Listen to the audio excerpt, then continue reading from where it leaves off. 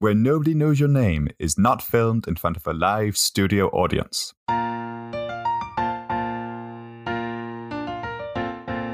Hello, and welcome to Where Nobody Knows Your Name, a Cheers podcast. I'm James. And I'm John. Today we're discussing episode 24 of season 3, The Bells of St. Cleats, which is a nice title, isn't it, John? Oh, it's good, yeah. I don't know what it makes me feel. Oh, nostalgic. It reminds me of the old black and white St. Trinian's films, if you remember them, with Alistair Sim. Obviously, Rupert Everett played Alistair Sim's character in the recent remakes. I tell you what though, James, do you know what I'm nostalgic for? I'm nostalgic for the 2nd of May, 1985, which is the date this episode came out. This episode was written by Ken Aston and directed by James Burrows. I'm not sure if James Burrows has directed before. He sounds familiar. I'm not going to lie. I definitely recognise the name. Maybe first time big gig.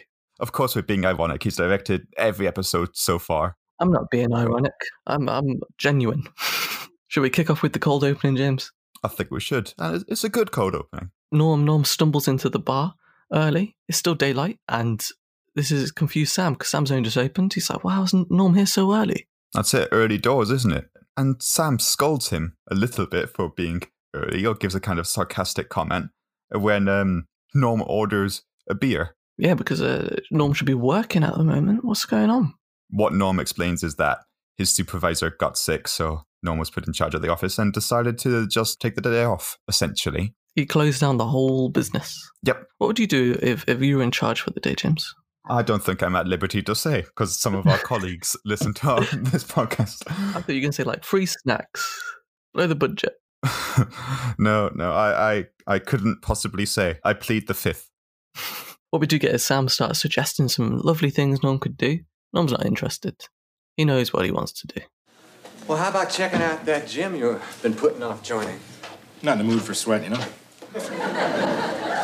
Well, I'd say you could set up that workshop in your garage. I'd have to clean it all out first. It's a mess. Well, Norm, you could sit here all day shooting down my ideas and drinking beer. Wait a minute. I think we're on to something here, huh? What do you say, put a head on this thing and let's hear some more of those suggestions. Well, all right, let's see. How about skydiving? No, mess up my hair. It's the dream. Living the dream. We do get a tasty Norm favourite breakfast, though. Or Norm's suggestion of a breakfast. Oh, yeah, we do. It's one of your favourites, I think. What brings you in this time of day? Same thing that always does. A little early for a beer, isn't it? So float a cornflake in it. Beer it is. I like your style, Norm. It sounds quite similar to you, James. Yes, within the first few months of John and I knowing each other, I, for some reason or another, whether it was because I had a cold or didn't want to go out, or whether it's because I just didn't want to go outside, I found myself eating what was left in the house, which happened to be cornflakes and Desperado, the tequila-flavoured beer. Now, before you think I'm some kind of vagabond, it's too late for that. People already think that. He had what? Before you think I'm some kind of vagabond or recluse, I didn't put the cornflakes in a bowl of Desperado. That would be crazy. I put the cornflakes in a bowl of milk, like a sane person. But I think that's worse. I had the Desperado as a kind of chaser. But it all curdles. Alcohol and milk don't mix. Despite what Dr. Feelgood said.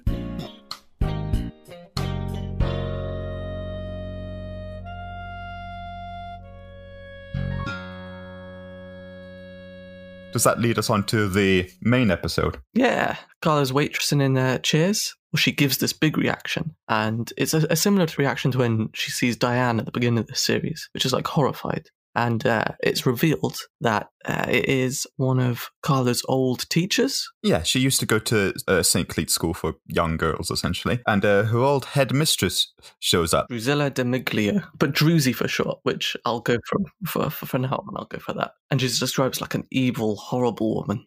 That's it. She's the kind of Umbridge or... Trunchbull, that's it. Famously from Matilda, which also had Rhea Perlman. And Danny DeVito directing. Played a married couple in it. That's a great film. Do you think Carla got put in the chokey? Yes. I want to say yes. That sounds like something that would happen to Carla. Picked up by the pigtails and spun round. Have you seen Matilda? Or do you just sort of go in along with it? I saw it a long time ago. It's one of the best films ever made, James. See, I was more Alistair Sim in St. Trinian's. Yes, we had very different childhoods, it seems. Well, anyway, that's how I'm presenting the backstory of how bad this teacher is. To be fair, I think in St. Trinian's, the children were worse than the teachers. Well, I could believe that because Carla's pretty bad. Anyway, the thing that we do know about Carla is she bears a grudge with anyone, especially this teacher. And she sees this as her opportunity to get revenge. She does, and she gets the old gang back together, her old school friends, and she's like, hey, Drewsy's back in town. We're going to pull those pranks that we always said we would do. Should we do a bit of a road call of the gang? We've got Camilla Ashland as Drusilla Demiglio. She also appeared in Dark Shadows, the original TV show, the soap opera from the 70s. She also appeared in Any Which Way You Can, Saint Elsewhere, V, The Final Battle, Freddy's Nightmares, and The Golden Girls. She also appeared alongside Rhea Perlman in Season 2, Episode 13 of Taxi, Louis Meets the Folks. What a filmography. And who else is in Carla's gang then? We've got Kate Zentel as Kathy Setagicato. Also appeared in Nuts Landing, Saint Elsewhere, Night Court, Remington Steele, Hunter, and Becker. 2 from Saint Elsewhere.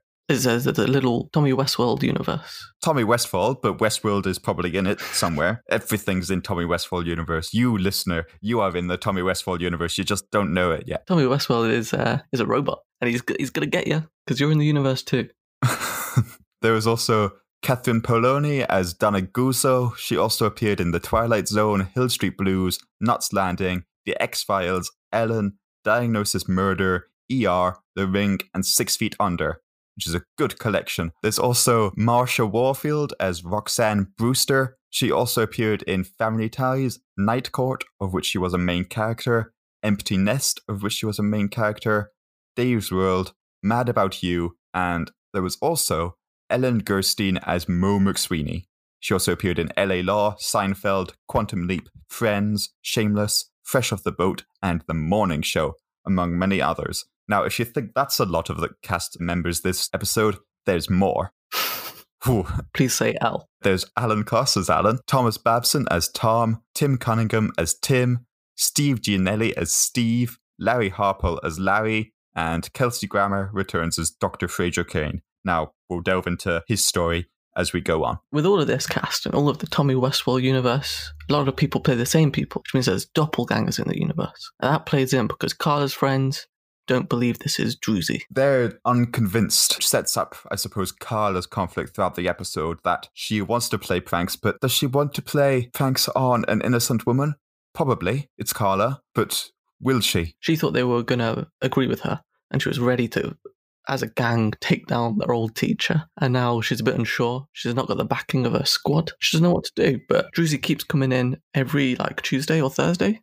One of those days. Yeah, it's at 8 p.m, I believe. And that's when they gather. And she's like, she comes in here everything at this time. And then she goes, quick, she's coming. Hide behind the bar. And I'm like, you knew what time she was going to arrive. I'm a bit surprised that you called your friends to arrive 10 minutes before, but all right. Well, also, she didn't recognise Carla, so I don't know why they all have to hide behind a bar. That's true. It's interesting, though, that they are hiding behind a bar because they, I don't even know what the correct word for it is, but Sam's not too happy with them being behind the bar. Assaulted. Yeah, he's just trying to serve some drinks, and they're pinching and grabbing things, and he's not okay with it. You know, let's not be coy. Sam has done some things which are not okay. Also, it was a bit of an uncomfortable thing to watch, that. These few women behind the bar. At one point, I think he just gets tossed to the lions, metaphorically speaking.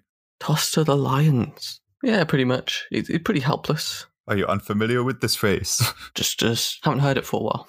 It's not a everyday phrase you use. Oh, it isn't. I'll remember it, though. I suppose that's the first act of this episode, which, should we talk about one of the other storylines? We've got a storyline with Cliff and a storyline with Fraser. Take your pick. Let's go with Cliff. Cliff's got a letter from this lady love in Florida, and he's like, I got a letter here. None of you can read it, but I assure you it's very sultry. Cliff finds himself a ladies' man, you know? If one thing's been proven throughout this series, is Cliff is a ladies' man.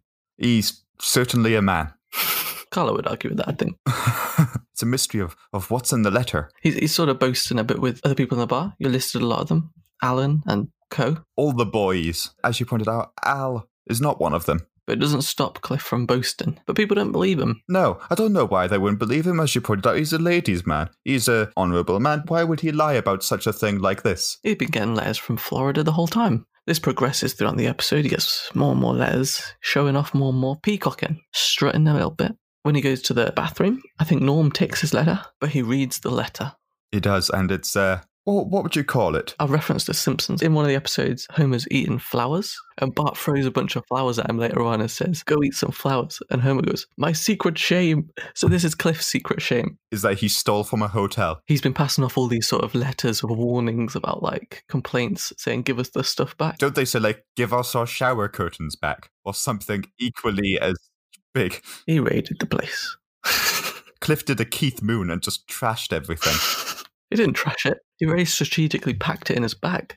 I brought this shower curtain with me. So basically, Norm knows that Cliff's been lying, and all the boys want to hear what the letter is. They go, "Hey, Norm's got Cliff's letter. Read it out, Norm, read it out." And Norm's like, now it's a moral quandary there. What should he do? It's a turning point, isn't it? Test of friendship. And I mean, considering a couple of episodes ago, Cliff sort of sold Norm down the river and let him go to jail. You know, It's interesting to see what would happen. But Norm did the friend thing, and he made up a letter. Yes, it was a saucy letter, or as saucy as Norm was willing to be. I want you. I want you. I want you. You are burning in my heart like, What? I can't make this out. Can you say him? It's Sir. volcano. Volcano. Right. I think of you at night when I go to bed and in the morning when I wake up. And I dream about you in between when I'm sleeping. Admittedly, when most people dream. It's true. You're quite a man, all right, and that's for darn sure. And you satisfy every hunger that I have as a woman. Respectfully yours, Lynette Cahill. Whew, tell you what, John, is it warm in here, or is it just me? I think it's just you. Damn. Should we talk about Frasier? Yeah, it's not warm where Frasier is. The opposite. It's a bit chilly. So where are Frasier and Diane during this whole debacle to do with letters and people who may or may not be a headmistress from past? Italia. The Alps. Yeah, snowy. Snowy Alps. What a romantic setting. Diane's in their hotel room and she's talking about how there's a ski slope which leads directly to their room, which sounds beautiful. Frasier comes crashing in. Skis akimbo. That's a new phrase. I feel I've confidently used it. I feel that's how it's meant to be used. Do you know what? I like how I haven't questioned skis akimbo, but I did question thrown to the lions. They're commonplace phrases. Frasier and Diane have a little bit of a tiff about how much Diane's calling cheers. Yeah, I wouldn't say it's a surprise, given how they left and that conversation. I'm surprised they haven't had a tiff of going, "What do you mean you kissed Sam?" No, apparently it's just to do with the phone bill, which if you're calling from the Alps and if you're calling to Boston, the phone bills, yeah, probably racking up. Dan responds. She yells at him because although it's quite cold where they are, Frasier's trying to stoke a fire and Diane's talking on the phone about, methods of handling anger in regards to Carla and her pursuit of revenge. While she's talking about how best to remain calm, Frasier's making a kind of clanging noise, and then she just yells at him. She vents it constantly in small doses to prevent a buildup that might erupt in violence. It's a technique that many hot-tempered, uneducated people evolve instinctively. And though it's rather primitive, it is nearly as effective as more sophisticated techniques cultivated and employed by better educated people with gentler temperaments. Stop it, damn it! Please, darling, just until I'm finished. Certainly, dearest heart. Thank you, love of my life. It's almost like the opposite of when Diane and Sam were saying goodbye, just calling each other friend in lots of different ways. Yes, certainly the words themselves aren't necessarily what's important, but the subtext behind them. I think it was a couple of episodes back where Sam said, write with big spaces because I like to read between the lines. It's just that, subtext. But this becomes not really subtext because in the end, Diane, whilst Frasier's like trying to clean out the chimney, load of ash in his face. It's quite a slapstick scene at times. There's one bit where she accidentally knocks him out with his own skis. Oh, yeah. We've had a few scenes on their travels so far. Ken Eston, he's a wizard of a writer. I think the footnotes are Diane's not very happy, and neither's Frasier. Now that we're in the final episodes, that will have to come to a head, and we'll find out what happens. Things are heating up, much like a blocked chimney in the Alps. If that's not a common phrase, I don't know what is.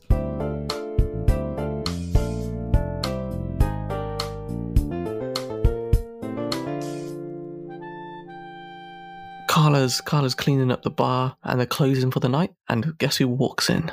Druzy. But she's forgot her wallet, her purse. And you've left it with Carla? Foolish. Carla's Carpe Diem, seize the day. Carla's like, well, I can check her ID. Proof. It is Druzy all along. Carla knows what she's got to do. Take revenge. Her plot of revenge is to shave her head, is it not? Yeah, which would have been very drastic. I think she comes to her senses, you know? And her and Druzy, they kind of hit off a bit. Yeah, and they're still playing darts come the early morn when Sam's heading back from probably a date. It's what Sam does. Actually, I like this episode because Sam's not really relevant. Sam doesn't do much. Yeah, it's everyone else. Which I like. I'm not complaining. So, yeah, Carla and Druzy knocking back pints, playing some darts. They're in the side room. Sam comes in and Carla comes in to meet in the main room. Sam's like, oh, I'm glad you got on. Carla says, yeah, I'm glad, before I did something drastic. There was a test, Sam, and I passed. Then old Druzy comes out. She comes in walking in one way. Obviously, she's coming from the back room. And as she walks back, she has to turn around. She does that, and we see half her hair is missing. I didn't say I got an A, Sammy. I just said I passed.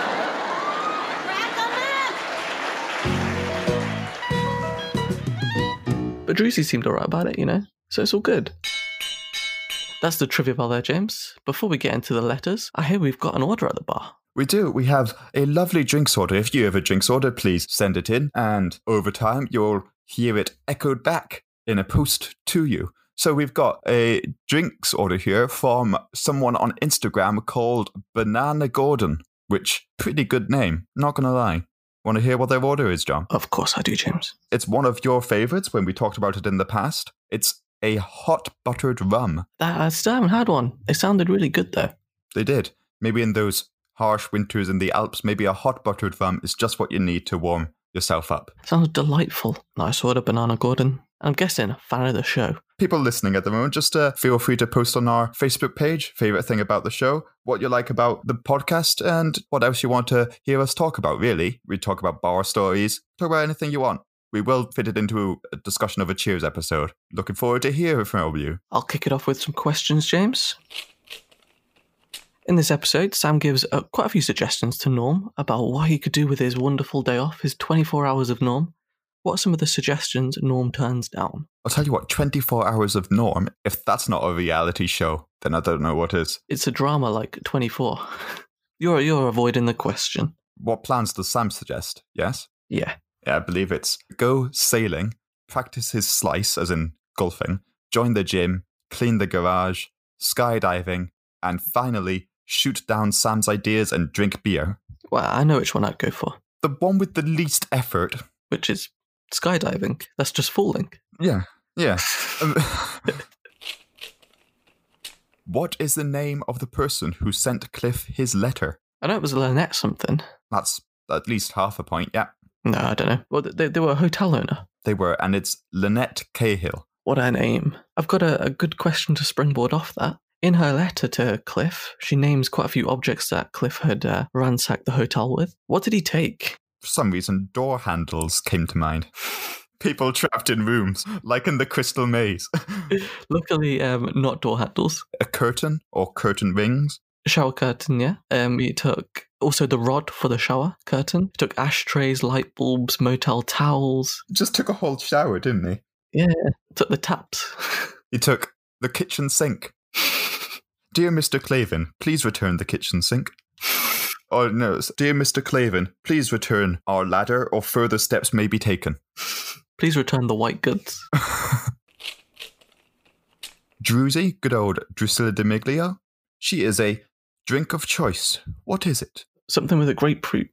Gin? Gin and grapefruit? Yep, gin and grapefruit juice. Now, I think that may depend on the gin. I think gin and grapefruit juice might be quite bitter, but if you have a nice sweet gin, it could go quite nicely. Tell you what, James, we'll put it as the special and we can try it. So we've got two specials, gin and grapefruit juice or a nice hot buttered rum. It's pretty hot at the moment, so I might go for the grapefruit. It's the middle of June when we're recording this episode, and it is very warm. That's why I'm going to go for the gin and grapefruit. Before we get there, though, Carla swore vengeance on good old Druzy, and there was an identifiable mark on Druzy. What was that mark, James?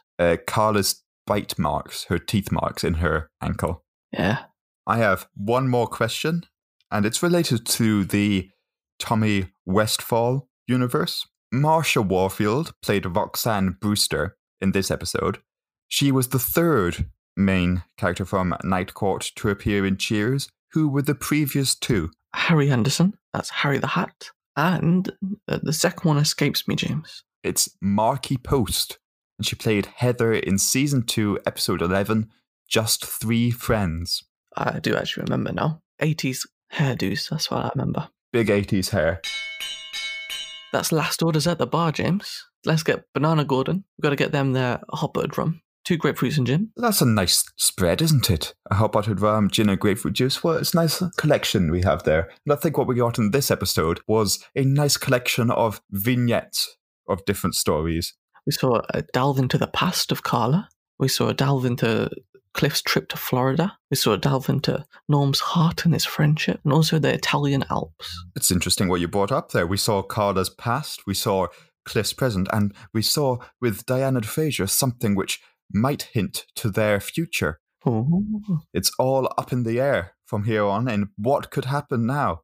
Well, as we're nearing the end of Season 3, a little announcement as to all the platforms we're available on. They include Spotify, Apple Podcasts, Breaker, Castbox, Google Podcasts, Overcast, Pocket Casts, and Radio Public, as well as our main platform, Anchor, where we host all of our content. I'll tell you what, next week is the finale of Season 3, where it will all come out of the woodwork. Thank you for listening to this episode of Where Nobody Knows Your Name, a Cheers podcast.